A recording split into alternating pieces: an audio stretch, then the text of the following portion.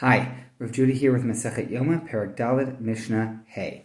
B'chol Yom Kohanim Olim b'Mitzracho Shel Kevesh v'Yordim b'Mavravo. So there's a ramp up to the altar, up to the Mizbeach, on the south side of the Mizbeach.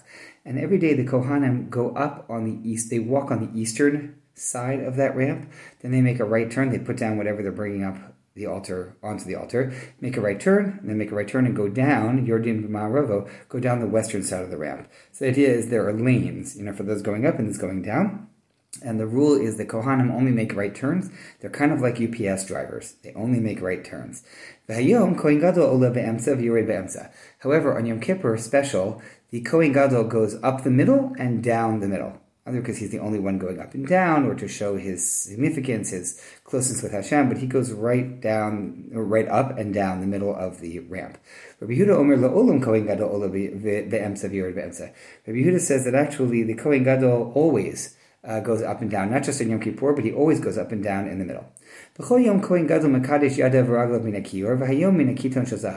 Every other day, the Kohen Gadol, when he comes to do service in the Beit HaMikdash, washes his hands and feet from the copper washing sink.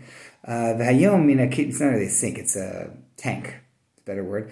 But today on Yom Kippur special, he washes his hands and feet from a pitcher of gold. Rabbi Yehuda